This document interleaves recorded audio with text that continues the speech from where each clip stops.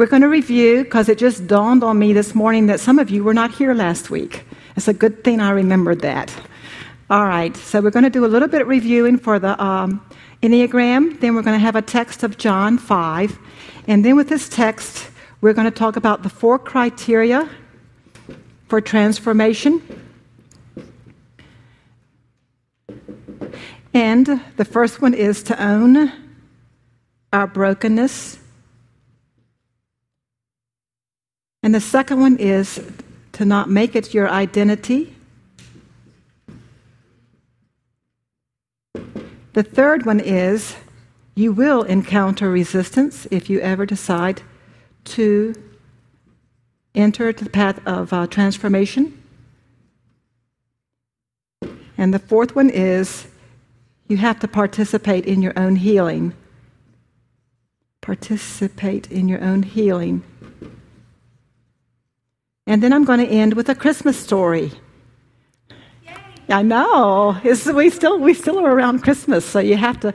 It's a great Christmas story, and it is. Let me see. It's by Dietrich Kohler.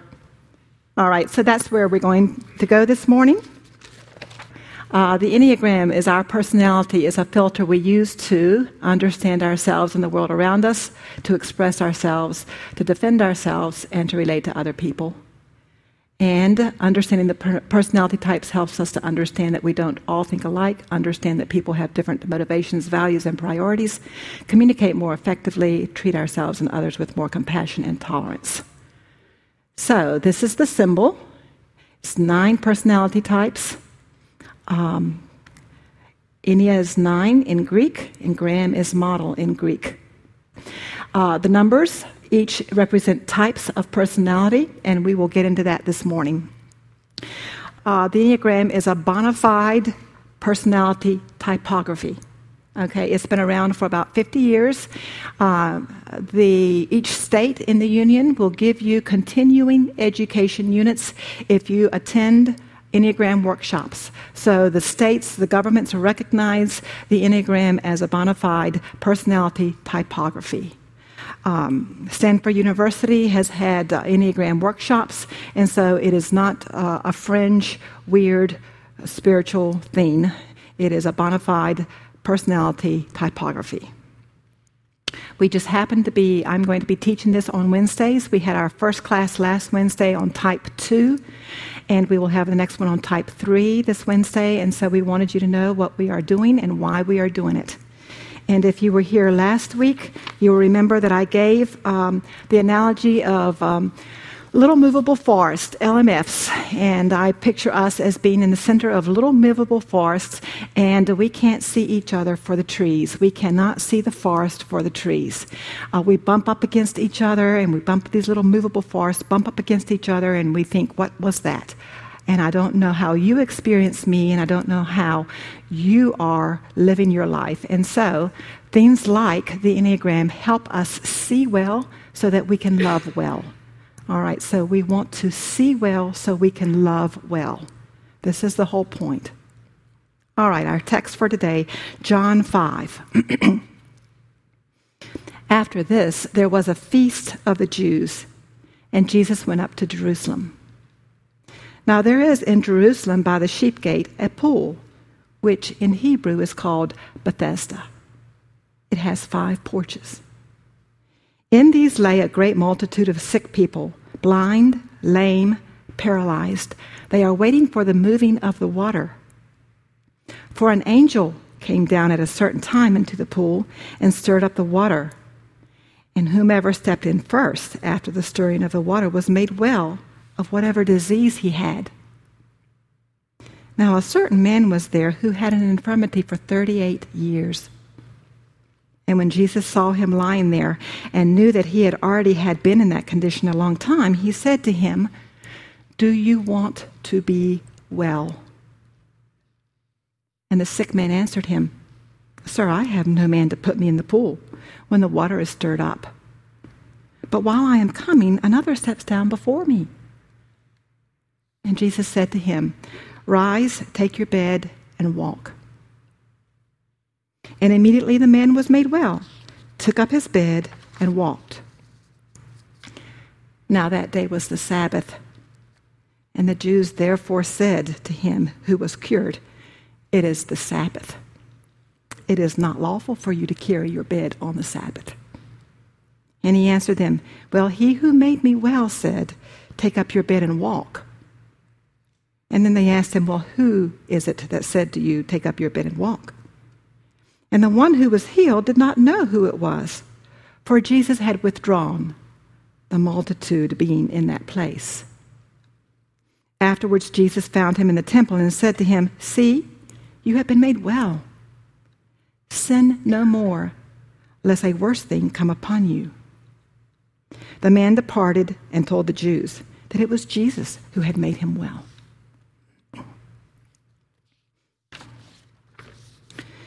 So now we know what a supernatural healing looks like. Can we extract from this what a natural healing looks like? And I would suggest to you 4 criteria for a natural healing. Criteria 1, being willing to own our own brokenness. Criteria 2, being willing to give up our identity as a broken person. Criteria 3, being willing to encounter resistance along the path of transformation. And number 4, being willing to participate in our healing. Criteria 1, being willing to own our own brokenness. In order to know what healing looks like, we have to know what our ailments are. What form does our brokenness take? Natural healing looks like learning the ways in which we are broken. What are the unconscious ways that we protect ourselves? What are the lies that we are believing and act on? Now, the Enneagram, again, is a great tool for helping us in these areas. Do we overuse our head? Do we overuse our heart? Do we overuse our power? What motivates us? Does a need for affection and attention motivate us? Does a need for power motivate us? Does need for safety and security motivate us? Once we can locate ourselves on this circle, we can begin to recognize patterns for growth and patterns for stagnation. So if God is in the middle of this circle, and we are all moving towards God, we need to know where we are on that circle so that we can know whether we need to move north or south or east or west. After all, the person who needs to move east will not look like the people who have to move west in order to find God. So each place on this circle symbolizes a different form of brokenness. So natural healing begins with knowing where we are and owning it. We will take a position of curiosity and compassion, just like God. Jesus was curious. He asks, "Do you want to be healed?" He asked a question. He was curious. He was compassionate. He healed the gentleman. And he invites us to be like him. He invites us to be curious, and he invites us to be compassionate. He invites us to ask questions. Ask the question of, who am I? Ask the question, do I want to be healed? Ask the question, where am I broken? Ask the question, what form does my brokenness take? Be like Jesus. Be curious. Be like Jesus. Be compassionate. After you learn where your brokenness is, be compassionate. Criteria 2. Be willing to give up your identity as a broken person. Now, initially in this story, we have a man whose identity is deep into his brokenness. He can't even speak out loud. He can't even admit to wanting to be different. When asked a direct and obvious question, do you want to be healed? He cannot say yes. Now, his physical posture says, I want to be healed. His physical position says, I want to be different. But his answer makes you wonder. Apparently, his interior world is saying something different than his exterior world. His interior world, on some level, is saying, I don't know, if I was healed, I might have to take on another identity. I don't know. If I was healed, I might have to work. I don't know. If I was healed, I might have to relate to God differently. I might have to relate to others differently. I might have to relate to myself differently. His answer just makes you wonder. His answer is not yes. His answer is, it's not my fault. Something we hear a lot today. But that's not what Jesus asked. Jesus didn't ask, why are you here? He didn't ask, why are you broken? He didn't ask, why are you not healed? Even though that's the question the gentleman answered. Likewise, God does not ask you, why are you where you are? He does not ask you, why are you so broken? He does not ask you, why are you still broken? For instance, the type 1s. He does not ask you, why do you fear that you are evil and corrupt?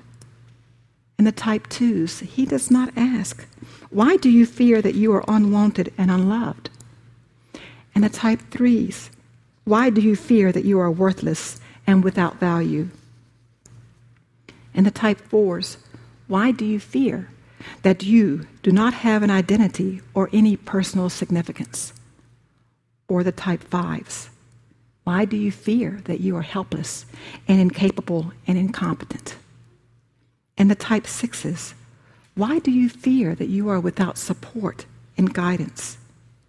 Or the type 7s, why do you fear that you are trapped in pain and deprivation? Or the type 8s, why do you fear that you are harmed and controlled by others? Or the type 9s, why do you fear that you will suffer loss of connection with others? So God does not ask you, why do you fear the things you fear? Or even why you fear, period. He did not shame this gentleman for being where he was. Nor does he shame us for being where we are. Nor does he invite us to shame ourselves. He knows that you are where you are for some very good reasons, and most of those started about 100 years ago, before you were born. But he does ask you this: do you want to be healed? And he continues to ask us that today. Type 1s, do you want to be healed of your hypersensitivity? Type 2s, do you want to be healed of your pride and flattery? Type 3s, do you want to be healed of your vanity? Type 4s, do you want to be healed of your depression? Type 5s, do you want to be healed of your emotional stinginess? Type 6s, do you want to be healed of your cowardice? Type 7s, do you want to be healed of your scheming? Type 8, do you want to be healed of your revenge? Type 9s, do you want to be healed of your lethargy? So now this crippled man's words were worrisome, but when it came time to make a decision on whether to walk or not, he walked. He chose to give up his identity as a crippled person. So again, we need to ask, do you want to be healed? Do you want to be healed? Now, one embarks on the spiritual journey to wholeness by being willing to leave their 38 years of being a certain way, 38 years of being paralyzed. So maybe you are paralyzed by fear, or maybe you're paralyzed by bad memories, or maybe you're paralyzed by dysfunction, Or maybe you're paralyzed by bad experiences. Or maybe you're paralyzed by bad decisions. Are you willing to dream of being a different person? Are you willing to imagine that who you are and what you have experienced up till now is not the sum total of who you are or who you are going to be or who you can be?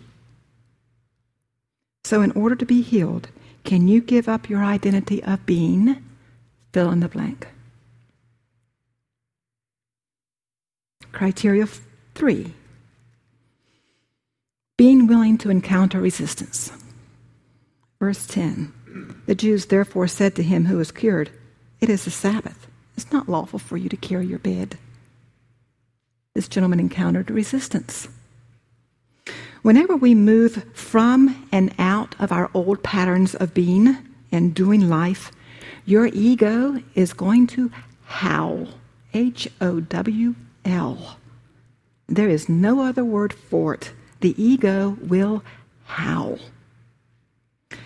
How dare you think that you can have a good life? How dare you think that you can be happy?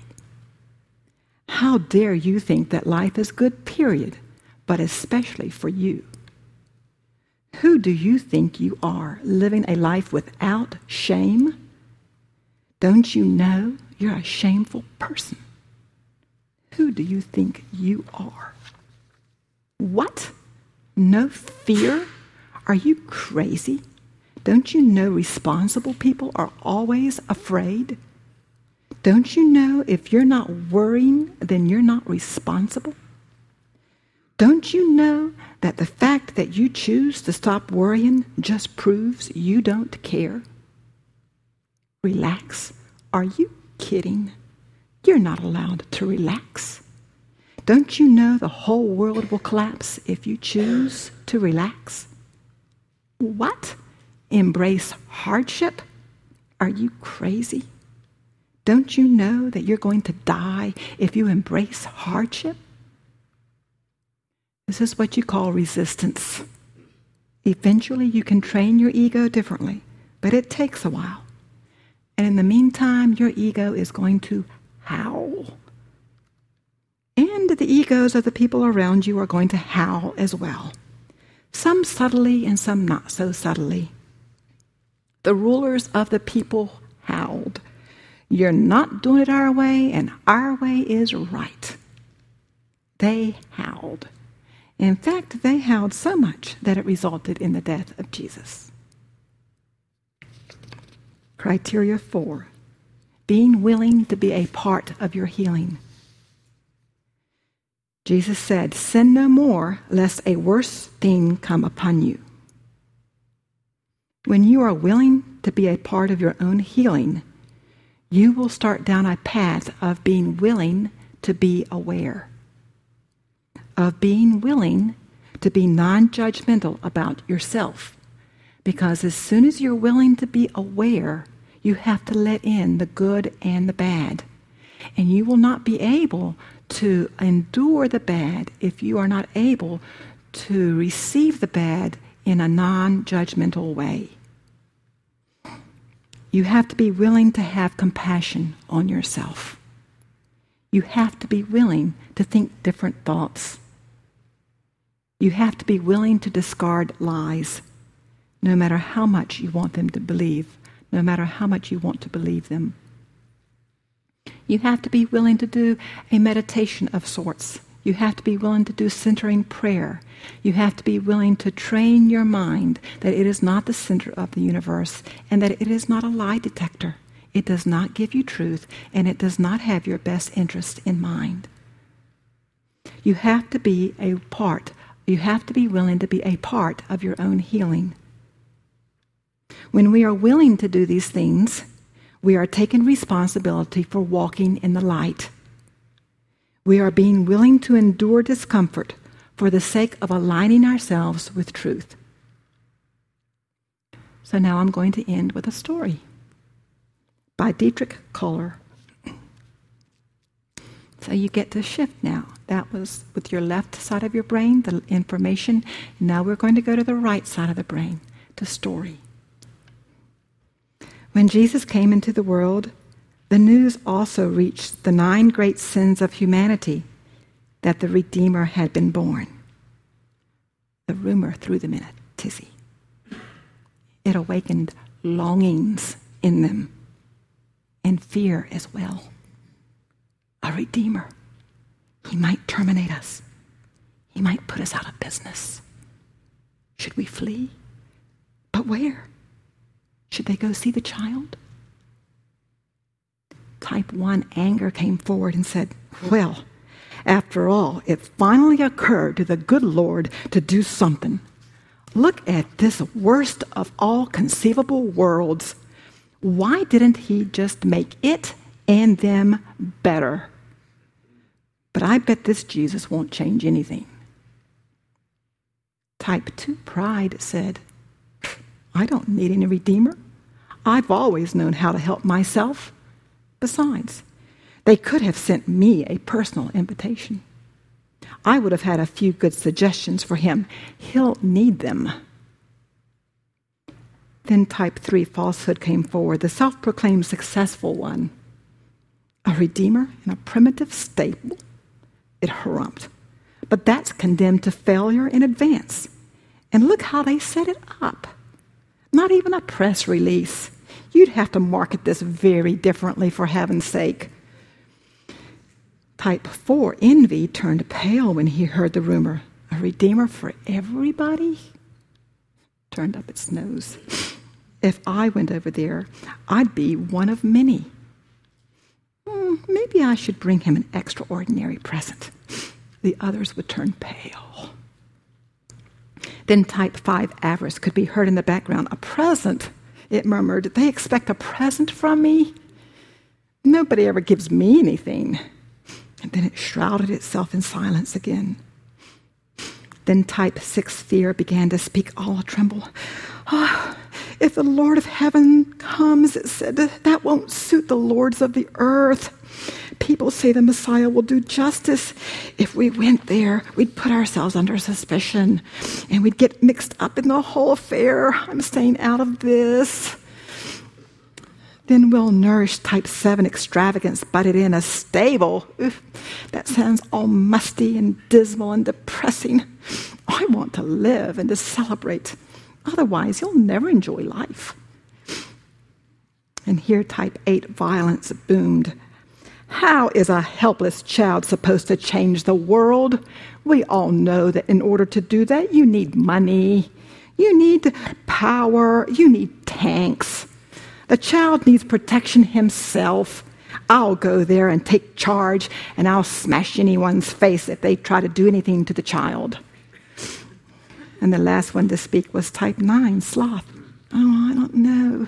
The road is hard. I doubt it's worth the effort anyway. Besides, the Redeemer will definitely not be interested in me. Let's get comfortable and leave everything just the way it is. So as you can tell, none of them were in any mood to head over to where the child was. But strangely enough, despite their resistance, the 9 great sins of humanity got up and set out. Or rather, something drew them magnetically to the child. And when they got to the stable, the door was barely ajar. From inside, a warm light poured forth into the outdoors. In the stable, it was very quiet. Joseph stood half in the shadows. Mary seemed hardly to take notice of the guests, but the child lay there and smiled and spread his arms out as if to greet the new arrivals. And when he looked at them, all of them, but in a way, each of them thought that his gaze was directed only at them. And they returned his gaze. They had no choice. And it suddenly seemed as if the child was talking to each one of them without opening his mouth, and yet more clearly than words could ever form. The child first looked at type 1 anger, and he seemed to be saying, you're furious about God and the world, about how sloppy people are, about the arrogance of rulers and the stupidity of the ruled. And above all, you're angry about your own defects. Give me your resentment. Break your rage into pieces and put them in the coal bucket so their glow can warm the stable. I'll give you my patience. It saves the world, slowly but surely. Have patience with yourself and forgive your fellows their imperfect condition. Forgiveness is the only thing that changes them. Have trust. The good grows for a long time. Even if slowly, it grows. So anger sank to its knees and sensed an infinite serenity as never before. Then the child looked at type 2, pride, and it felt as if the child were saying, you've made yourself irreplaceable. You've constantly rushed in to help, even when you weren't called. You've chained yourself to other people. And your feelings are hurt when people don't thank you. Give me your crown. Look, I'm simply here. For you. Take it as a gift. Now that's real humility. And pride sank to its knees, and its heart suddenly swelled to infinity, and it felt free, really free. Then the look of the child struck type 3 falsehood. It felt as if it was hearing, you're afraid to miss the mark. You're afraid to fail. With your little tricks, you want to make sure you won't be left standing there like a loser. But to me, you're completely transparent. I also see the part in you that doesn't shine. Give me your fear of failure. And then the falsehood bent down before the child, and it suddenly became quite bright and hopeful in its heart, and it knew that everything would be well. Next, the child turned and looked at type 4, envy, in the eye. And it felt as if the child were saying, you have to be constantly comparing yourself because you doubt yourself. You pity yourself because nobody else seems to be doing it. You're the plaything of your feelings. Give me them. Give me your emotional highs and your emotional lows, your longings for home and your longings for faraway places and your longings for that special someone. Accept my uncomplicated beauty. Be simply here. And it became quite still in envy's heart.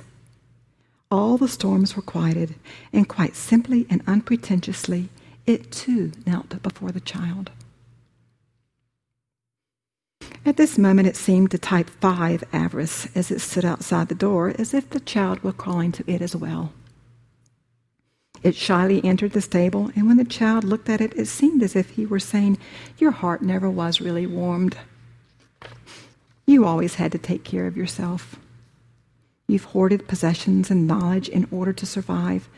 Let yourself be warmed. Let yourself be touched. And the child stretched out his hand to Avarice, and Avarice kissed it. And then Avarice took a precious ring from its finger and laid it at Mary's feet. And then it felt quite warm about the heart and felt at home for the first time. Now type 6, fear, in great hesitation came forward. The child also looked at it, but fear didn't dare raise its eyes.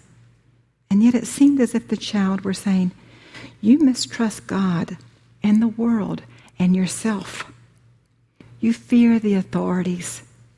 You conform so you won't attract attention.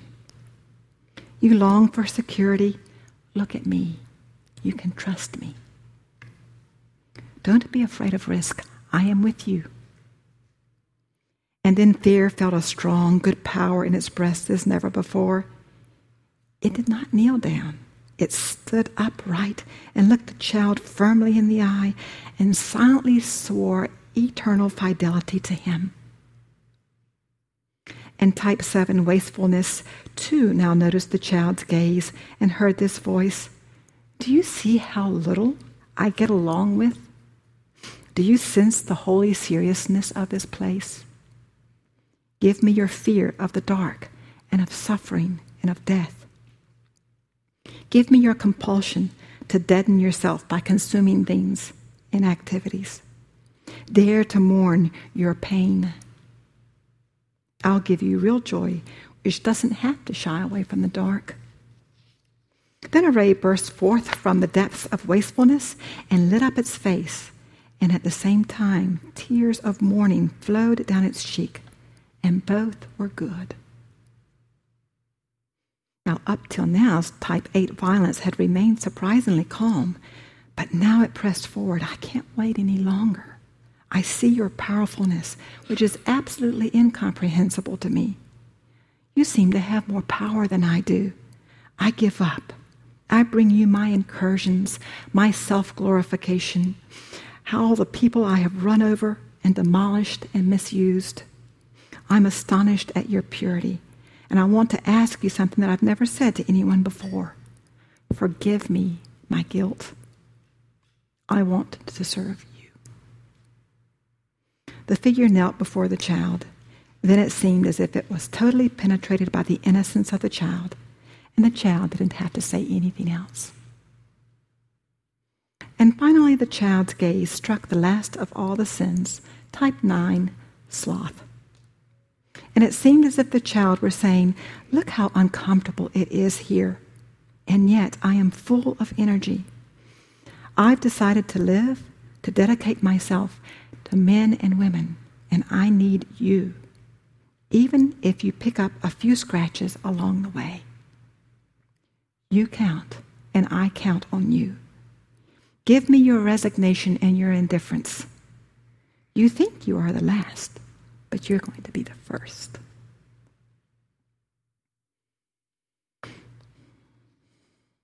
Then Sloth signaled the others, and together they got up and took one another by the hand, and they all looked at the Christ child, and they all looked at one another, and they embraced, wishing each other peace. And all the 9 great sins of humanity were redeemed by the gaze and the adoration of God made flesh.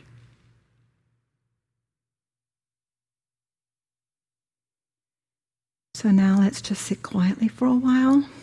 Let's close your eyes, and let's just stay in the stable with the 9 great sins of humanity.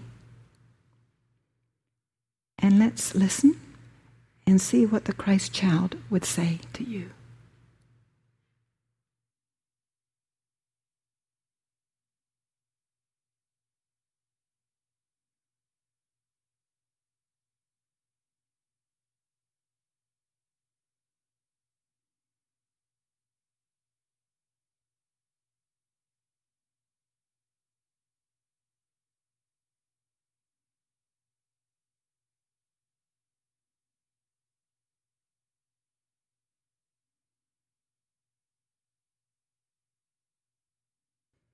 Wherever you find yourself on this Enneagram, you have been redeemed.